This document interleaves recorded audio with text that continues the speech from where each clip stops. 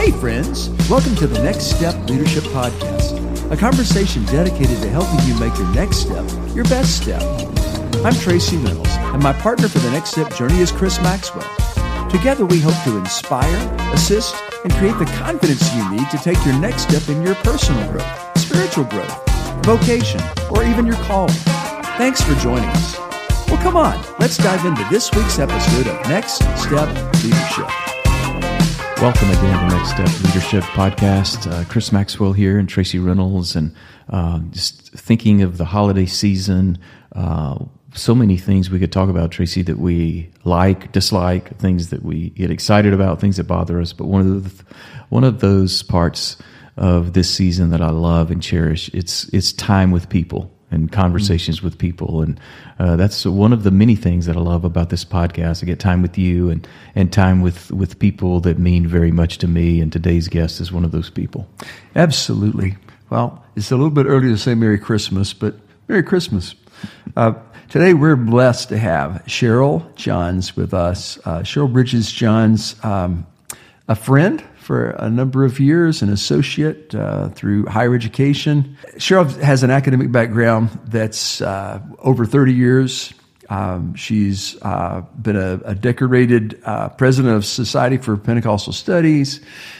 She's a writer. She is an educator. She has poured into the next generation and continues to do so now in this time. And we're just blessed to have you as part of our family and part of our podcast. So welcome, Cheryl. Thank you. It's good to be here with both of you. Yeah, it really is good to have you. Let's just dive in and you tell us a little more of your story. And I want to hear your heart as you talk to us about your story and who you are and why you do what you do. Yeah, like all of us, my story doesn't begin with me. It begins long before me in the sense of maybe my spiritual autobiography and story. I am a fourth generation Pentecostal believer and trace my roots there back to around 1907 when my great-grandmother was filled with the Spirit and planted a church or got expelled from her Methodist church. And I grew up in that same church many decades later, and it was a very good, safe place where, some of the elders would say sometimes the Lord has his hand on your life.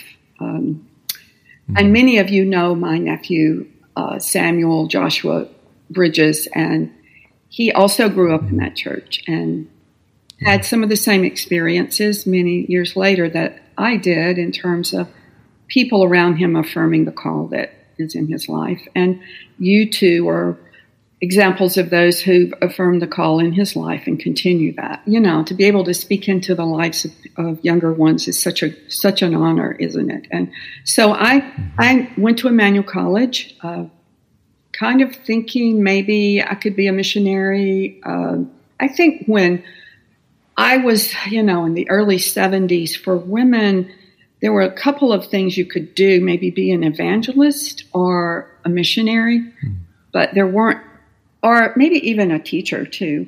But I wasn't quite sure what the Lord had for me. So, sometimes you get this like pick one. You only get to pick one, so you don't get to say, well, I don't know. And I think in that era, it was less acceptable just to say, oh, I don't know, I'll figure it out. They can say that now, but back then, we had to get right on to the ministry. And so I thought, well, I will be a missionary. I went on a short-term mission trip with Pentecostal Holiness Lifeliners, if y'all remember that name. And we went to the Hotobeche Methodist Church in Chile, and we went to Argentina, came back, believing that maybe that's what God wanted for my life. And during that time, I'd spent some time with June Carter, who later became June Carnavesio. And I thought, I could be like June Carter. I'm going to be a single missionary. I am going to do this. So I majored in Spanish and Christian Ed. Then I transferred to Lee University, Lee College at the time. And I met my husband there, husband-to-be, And I never will forget a conversation we had, which he said, when I told him my plans for the future, never getting married and being a single missionary, etc., he just looked across the table at me and said, "Oh, I don't think you have what it takes for that." And my heart, using the words of Wesley, was strangely warmed within me. So at the time, I was kind of angry that he would say that to me, but he was right. Some of us are called into a single life and some are not. And so we married shortly after Lee, and we're coming up in a couple of weeks, December the 21st, on our 48th wedding anniversary.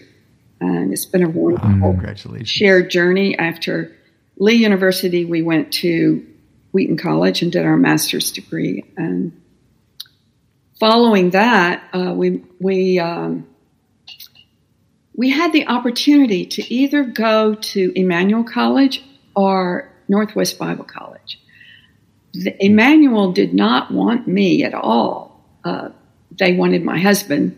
So I went down with him for the interview and followed him around, but they seemed to have no interest in my coming to teach, which I thought, all right, this is fine. And but at Northwest, I could at least teach part-time. And so we decided, the Lord, led us to Northwest Bible College, where we were there for 3 years. And wow, you guys know what it's like to have a heavy teaching load. And if the dean happened to see anything on your transcript, graduate or undergraduate, the next semester you may be teaching that.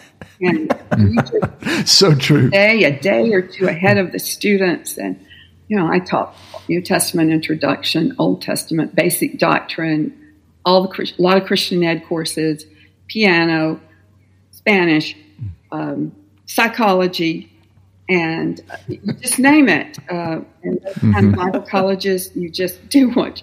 But, looking back, it was a good experience. I learned because I had to teach. Right. I learned a lot. It was like going to school myself. Our older daughter was born there, and Jackie pastored a couple of churches out on the prairie. Keefe Baptist Church, which was founded by Ukrainian immigrants to the U.S. They were from Kyiv, or Ukraine, and so these were some of them second generation immigrants, and we sang a Russian hymn every Sunday, and that church is still going.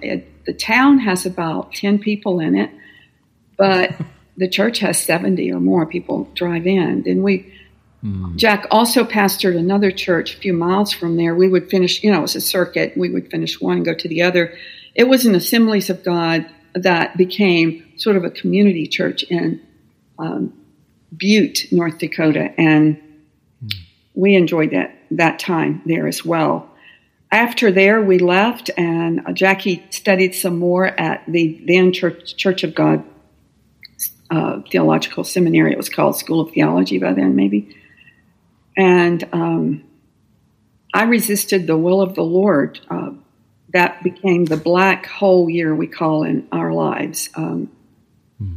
I was going to go back to school, and I remember going into the bathroom at camp meeting one summer and told somebody, what we were going to be doing. And she looked at me and she said, "So what are you going to live on, love?" And for some reason, we live by faith, and you guys know what it's like to live by faith and poor students and all that. We had prayed in rent and income and food, but somehow what she said, I think I'm talking about 76, like maybe you shouldn't go back to school. Maybe you should do the wife putting the husband through thing. So I came out of the restroom and I said to my husband, "I'm not going back. You can. I'm going to find a job." Well, I hadn't prayed about it. I hadn't discussed it. Jack tried to talk me out of it. So that ensuing year, we had a house that needed to sell in North Dakota, and the housing market dropped. I said 76. It was 79. Interest rates were 16%, and our house did not sell for a year, and I was trying to find a job in Cleveland. I taught part-time at Lee, but there's not much income in that. And I would just go anywhere, just go in and ask for a job. And one place I went to, a person actually looked at me and said, "Why are you here for this job? Why, you can't type worth a flip, and you're just, why are you even here?" And so I went out into the parking lot and cried out to the Lord, "Lord, I don't understand. I'm trying to do the right thing. And we need income." And the Lord spoke to me so clearly and said, "You're not getting this job. You're not getting any job because you're out of my will. I told you to go back to school." So I heard, and Jack finished up the year at the Church of God School, and we both applied to our doctoral degree program at Southern Baptist Seminary in Louisville. The day we registered, our house closed, and all the funds that had been held up there were released, and we were able to go through seminary with very, very almost non-existent debt, and we finished our PhDs there and came to Cleveland. I taught part-time, and Jack was at a church as an associate, and so we've been here since. I taught at the Church of God Seminary, now Pentecostal Theological Seminary, for 37 years. Our younger daughter was born here in Cleveland, and it's become home. It's become a life to us here. We have a small farm, a few Dexter cattle. When the season is good, blueberries. We enjoy teaching. We planted a church and pastored that church 27 years, and retired from there about 8 years ago. We were there yesterday. I was asked to come back and preach, which was a very good experience. Church is doing well, and a new generation's there. So I retired from the seminary, and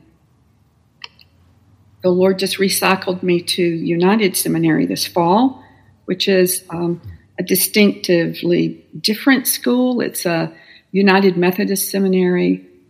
As you may know, the United Methodists are undergoing travails, splitting, but this seminary is trying to hold the line and serve both the United Methodist and the new emerging Global Methodist. High percentage of the students are African American. High percentage are charismatic. So I'm over the Pentecostal House of Studies there, developing that, and I'm enjoying my time. The short amount of time that I've been here at United has been great. I'm only part-time, so I get to live here in Tennessee and travel every few weeks to Dayton, or do my classes online, and it's been a very good experience. God is doing something at United that is very unusual, outpouring of the Spirit. They had the last couple of weeks ago, December the 2nd, the Holy Spirit Conference. Carolyn Moore speaking there, who pastors in Augusta, Georgia, one of the leaders of the newly emerging Global Methodist Church. And I was a speaker there. At this conference, the Lord just pours out His Spirit. It's about as Pentecostal as you can get. So I think it's easy sometimes to put God in a box, and God just has a way of shattering that, and He has a way of also putting us in places where we can stretch and grow ourselves. So I hope that I am being a blessing at United, but my goodness, I've received so much by being there.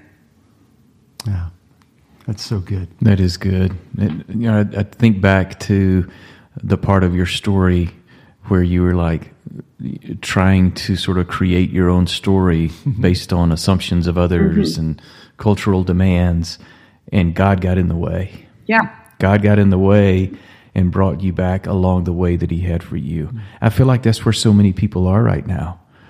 So kind of talk to us a little bit about how we can speak to the young leaders, or those maybe older leaders too, as we're all in this season of unknown, uncertainty, what next, what now.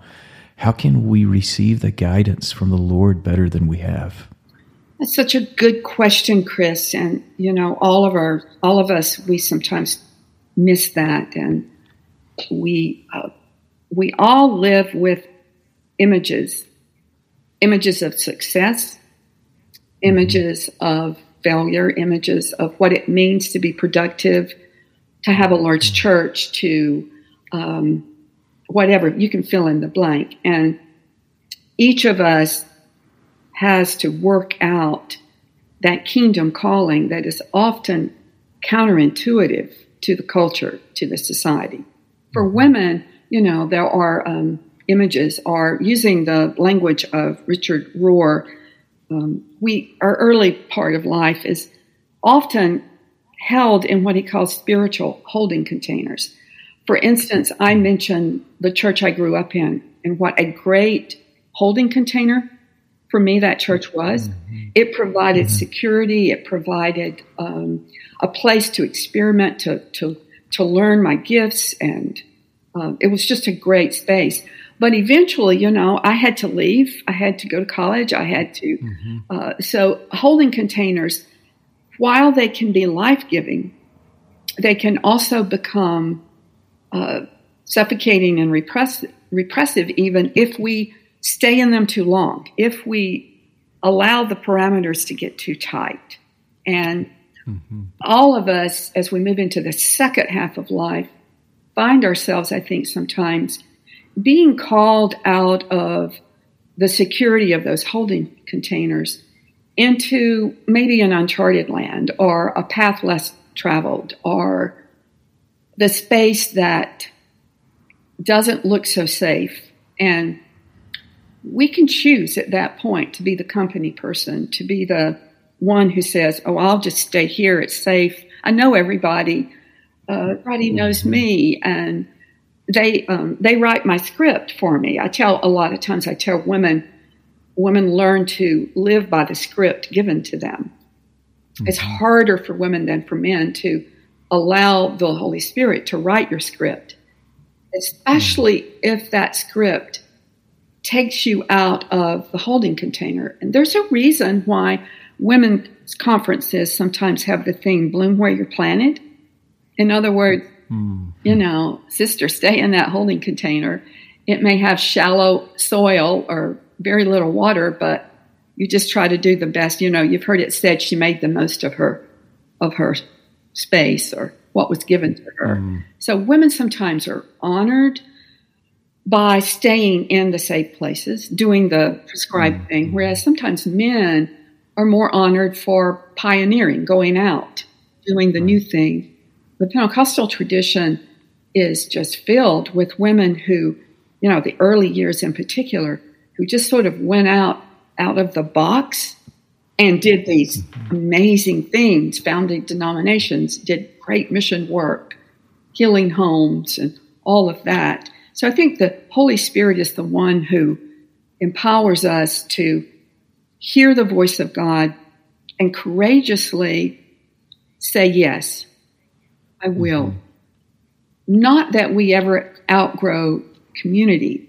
None of us are lone rangers. We will always be formed and shaped and discipled and molded in community.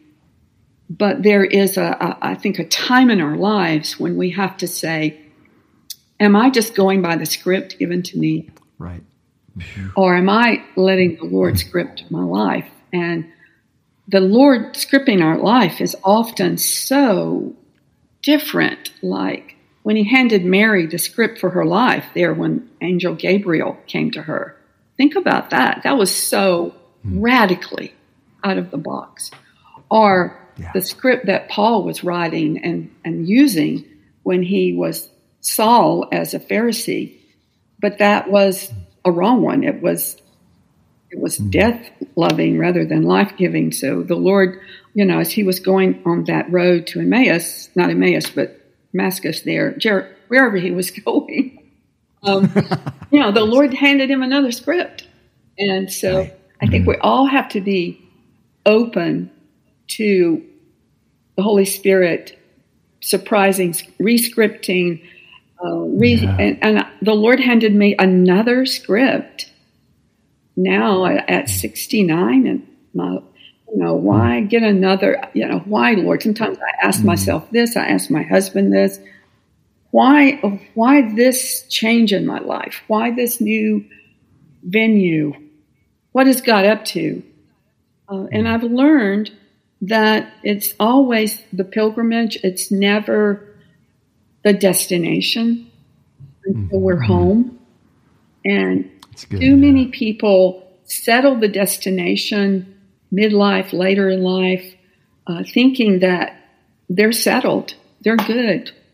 And being open to the surprises of the Spirit, the nudging, the prophetic words, the changes, I think are so important to us. And the Lord never lets us down. He's always with us. But we never journey alone. And we may go into strange and different places, as both of you know, times of suffering, places that are strange to us. And we say, I would have never dreamed I would have been here. But we look back and we say, well, the Lord's been gracious to guide, direct. The Lord is the God of our journey, and He is the end of our journey. So, I like the phrase, we journey with God and into God.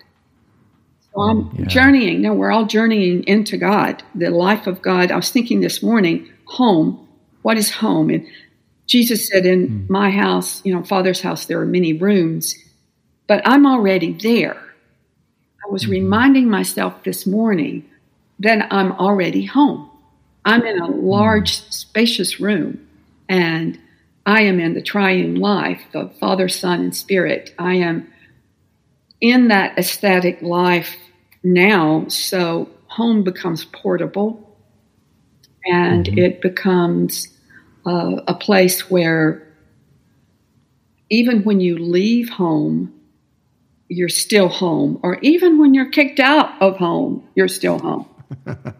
Or as what happened to me recently, leaving a denomination I had been part of for 47 years to go back home to the IPHC. The Lord is there. He was there when I was in the Church of God for 40-something years. He's there with me when I am back in the IPHC. So I'm home. It doesn't, I went home to the IPHC, but I was home before then. If I'm with the Lord and He is with me, then I am in a settled, good place. And that's where we need to be. Yeah. That's where we need to be in the middle of these seasons of uncertainty. Well, let's end this part of our conversation, and we'll have you back again next week. And it's just so good to hear your voice and hear your thoughts, because we're all learning and experiencing uncertainty, but trying to find ways to make our next steps our best steps. Thanks for joining us on Next Step Leadership, the weekly conversation dedicated to your personal growth and leadership development. Chris and I are so glad you dropped in. You can find us on all your favorite podcast providers. Do us a favor and hit subscribe. And if you really want to help us, give us a rating. We so appreciate your support. Check out our show notes for more information regarding guest contact information. Chris Maxwell's 11th book, Equilibrium, 31 Ways to Stay Balanced on Life's Uneven Surfaces, is available now at www.chrismaxwell.me or Amazon, where you can find all of Chris's previous books as well. Our featured music is by Casual Americans. You can find their new musical releases at www.casualamericans.com or at your favorite music suppliers. We release Next Steps Leadership each Thursday, so join us again next week on the Next Step Journey, a conversation dedicated to helping you make your next step your best step.